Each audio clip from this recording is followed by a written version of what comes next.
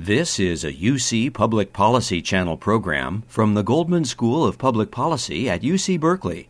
Visit us at www.uctv.tv/public-policy for more discussion on solutions for the good of all. Growing up, I didn't know what public policy meant or is, but things like this have impacted me my whole life.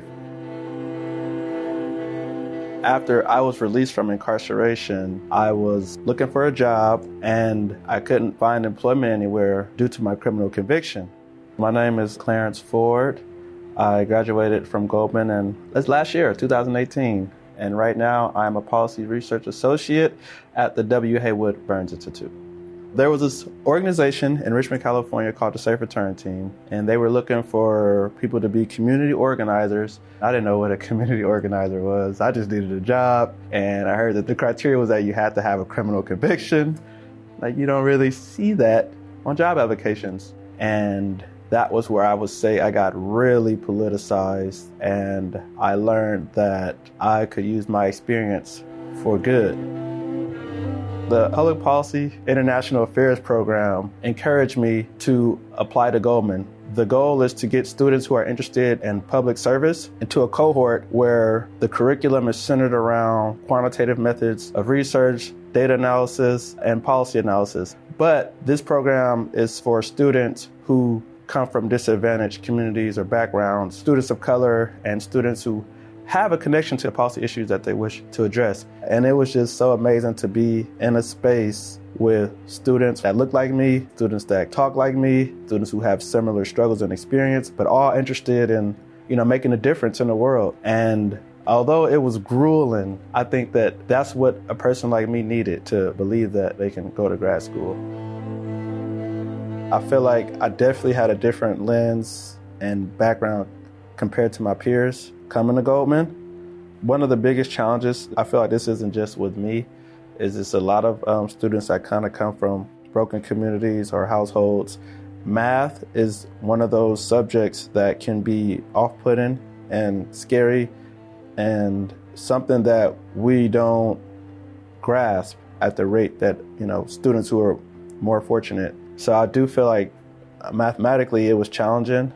At times, I question myself, like, is this something I'm capable of doing? Is this all there is to policy, right?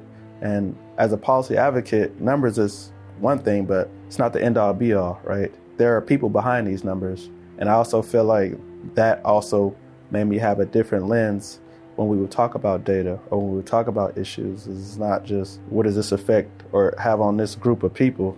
It's like, no, these are actual human beings. And if we want to talk about meaningful policy change, we have to actually understand how these people feel. We need to talk to them.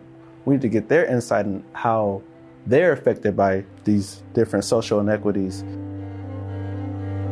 I would also say that I met some of my closest friends and people that I look to and people that I could talk to and reach out to when it comes to life, when it comes to policy. And I do appreciate the Students of Color Association that they do have at Goldman, like the Blacks in Public Policy, the Students of Color in Public Policy. All those groups, they were really valuable. The W. Haywood Burns Institute, I love this organization because we really pushed the idea of talking about structural racism. We could talk about the data analysis, we could talk about the policies all day, but we have to actually talk about why we're here in the first place. I take pleasure in going to talk to young people and older people who are incarcerated. When I tell them my story and then they ask me, they're firing all these questions at me, it's like providing hope to the hopeless, right? Like where I'm from, we don't see people who successfully graduate school and are doing work to empower the community. We don't see that. So I don't know, I like being that beacon of light, but I'm all about passing the baton and creating other leaders, helping people see that potential within themselves. At the end of the day, we are not expendable. People who are formerly incarcerated, we're not expendable. We can contribute just as much as anyone else if we're just given the proper support and resources.